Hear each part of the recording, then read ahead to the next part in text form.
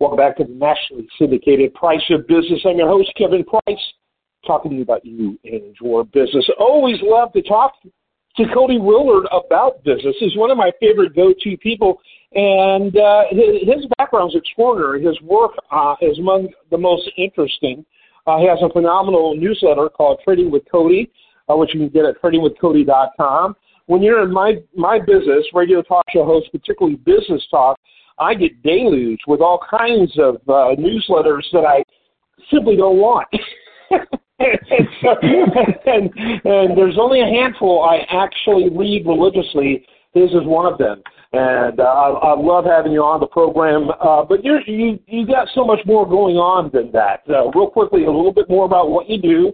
And, of course, I've already mentioned the website, tradingwithcody.com. Yeah, sure. My full-time day job is running a hedge fund where I invest other people's money and buy what I call revolution investments in companies like Tesla, for example, or SpaceX, for example. I bought Google the day it came public, Apple at 20 cents back in 2003, as my longtime followers know. And the idea is always trying to find or Bitcoin at $100 several years ago. And I'm trying to picture things that can become multi-trillion-dollar market caps or have the valuation of multi-trillion dollars and creating economies that are changing the world and revolutionizing things and not just innovating and disrupting, but truly revolutionizing how we live. And, I think that's that is sort of the paradigm that we live in as investors these days. The biggest winners are the companies that change how we live. And clearly, Elon Musk, for example, as we talked about last time I was on the show, is changing the world that we live in. Yeah, absolutely. And we're going to continue that conversation. We had you on recently about that, a little bit of a panoramic overview on all things business-wise. We could do a long-term multi-part series on him because he is a fascinating individual. But we're going to talk about some of the things that have happened just this year that have been interesting. And I think one of them, of course, was his acquisition of Twitter, which I think technically was completed last year. And then now the transformation to X. And I thought that was, in and of itself, interesting. He's got a thing about X, doesn't he? SpaceX, all of his company has X. Almost all of his companies have that incorporated in some part of their branding. X. Sure. Even like the Model X at Tesla, for example, or SpaceX ending with the letter X. It goes back to about 1999, 1998. He owned X.com, and that was his online bank that merged with Peter Thiel's. I don't remember what the name of Peter's company was, and together they. That Elon lost the argument as the company and its board changed the name to PayPal. And, eventually PayPal was bought by eBay. These days PayPal is back on its own as a publicly traded company. But, yeah, he changed the name from Twitter to X. And, you no longer tweet or retweet. You post on X or you do an X post. And, look, it's one of those things. It's very hard for me to critique. One time when I was on Larry Kudlow's show many years ago, 20 years ago, and John Chambers was running Cisco, and at the time Cisco was a $300 or $400 billion company. Yeah, and Jim Cramer and Larry turned to me and they're like, "Well, what do you think about the job that John Chambers is doing? And do you think he's doing a good job?" And I'm like, "Look, the guy's running a $300 billion company is successful. He's clearly done some great things. I don't really feel comfortable critiquing his business strategies over the long term because he's got it figured out, Like I can bet on investing it maybe or betting against him investing, but I'm not going to sit here and go on TV and critique it. I feel sort of the same way about Elon doing this name change of Twitter to X. From the outside looking in, I think it's crazy.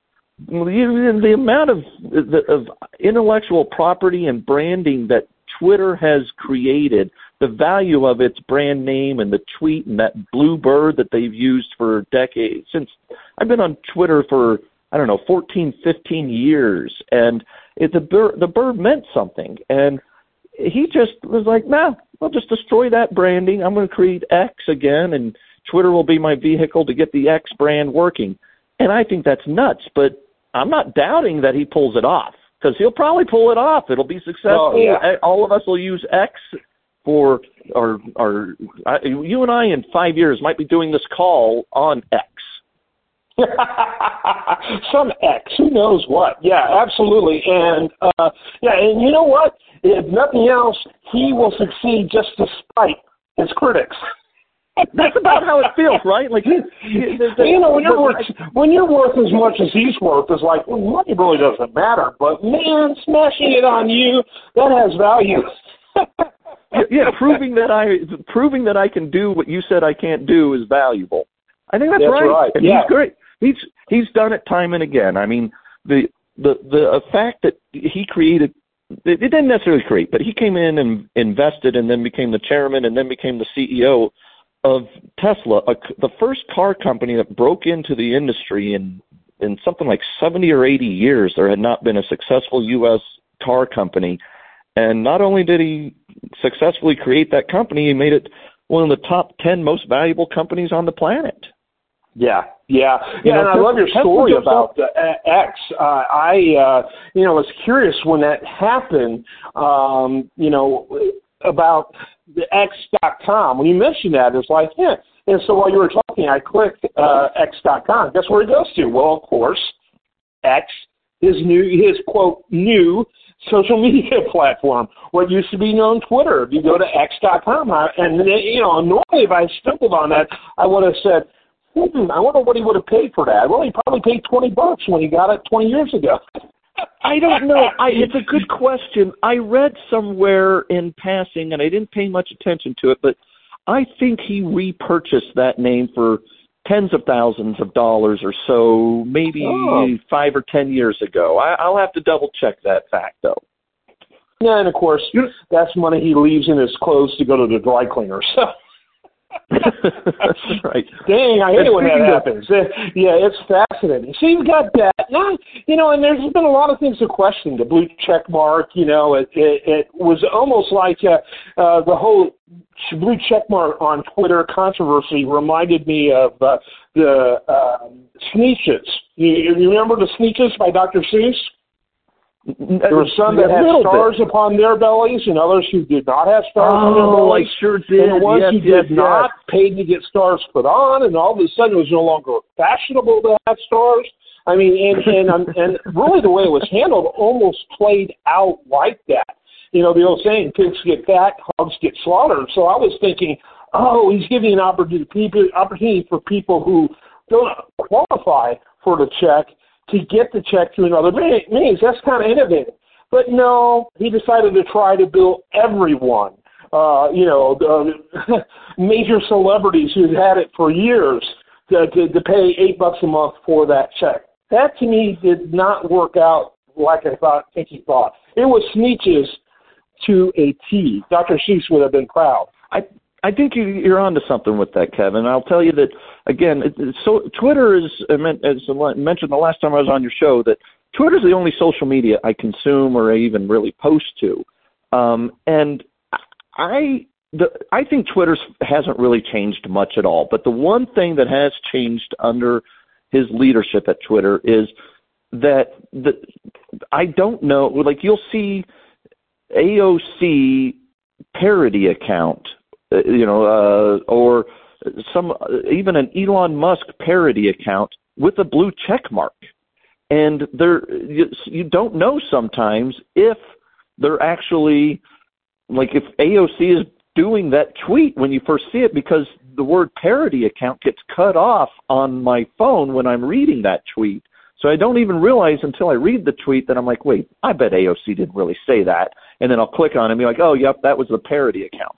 And it is a little bit annoying that random fake accounts can get blue check marks and you don't know if they are who they, and so that does happen a little bit. But at the same time, like, I don't know, Leah Remini or something, I saw her on my Twitter feed the other day, the Scientology/actress woman who, was great. Anti-Scientology actress.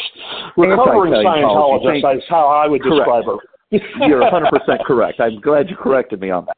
But look, the point being that I saw her the other day, and she did not have a blue check mark, but I clicked on her name, and she had something like 1.5 million followers. And I'm like, yeah, that's the real Leah Remini. Like she doesn't need the check mark. So exactly, that's right. And I'm curious on the AOC one that was fake.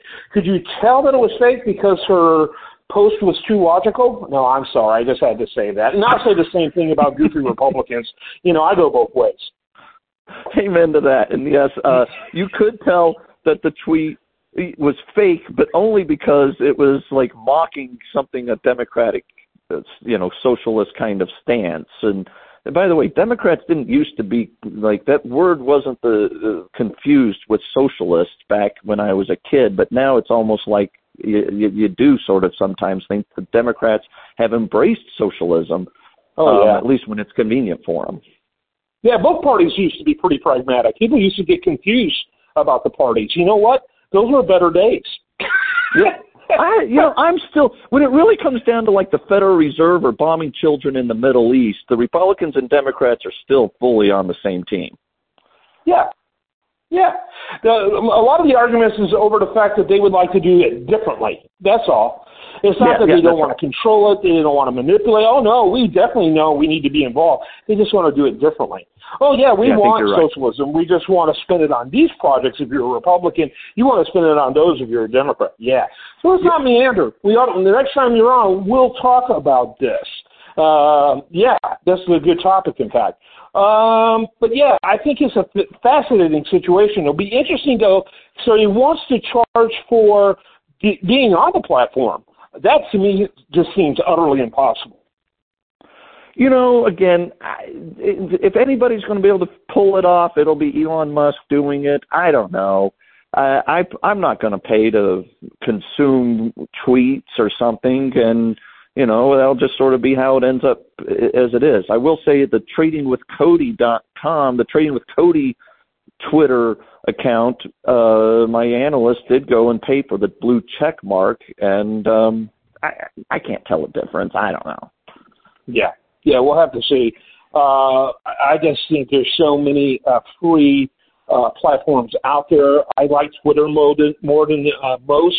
I like the organizing ability of Facebook, and that's for personal rather than professional use. But yeah, it'll be interesting to see.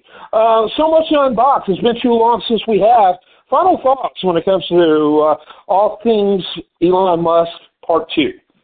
Well, can I quote, last time I think I quoted Taylor Swift at the end of our talk. Today I will quote a tweet I saw from Louis C.K. yesterday, which I'm not a huge fan of Louis C.K. in general, but the tweet was fantastic. Going back to what you and I just talked about, the Republicans and Democrats both loving the Federal Reserve and its corruption and its both parties' endless ability to spend the money and create bigger deficits.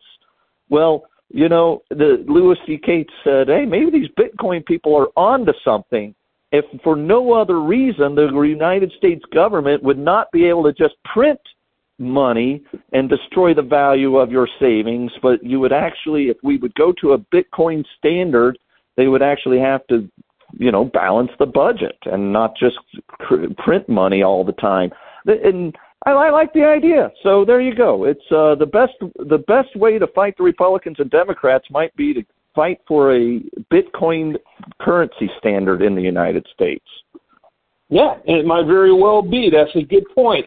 All right, Cody, I always love having you on. It's been too long. We're going to work harder at mitigating that issue. And tradingwithcody.com. People need to check that out. You need to look into your hedge fund, even your band. You got a lot going on. You are a truly modern 21st century Renaissance man and a great friend to me in this program. Love having you on, bud. Thanks for having me. I just want to mention the New Mexico Lobos. I was even a walk-on on the basketball team at UNM years ago. If you really want to round out my Renaissance-ness, that's where you have to finish. Yeah, and you've got the height and the build. That does not surprise me. What were you? What was your height? I'm only about 6'1", but I had a 43-inch vertical jump when I was in college. Oh, wow, that's sweet. Were you You were a forward, maybe? Yeah, no, I was a shooting guard, sometimes a point guard, but yeah, mostly I just throw a lob towards the rim. I'll try to catch it and dunk on whoever's underneath me. Yeah, there you go. Yeah, I've always been a bench warmer, so you got me impressed. All right, buddy. Good to talk to you. Let me clarify. As a walk-on, I was a bench warmer. The only time I was ever on ESPN. He always got mad when I suited up. The only time I like to tell my daughter the first time I was ever on national TV was ESPN, and I show her what I did, and it's like slow motion clapping for the dunk that one of my teammates just did. But those were fun days anyway. Thanks for having me, Kevin. Was fun I love to humiliate myself. No one does it better than me. So, all right, bud. Good to talk to you. Cody Willard, check him out, tradingwithcody.com, and I am Kevin Price. Stay tuned for more.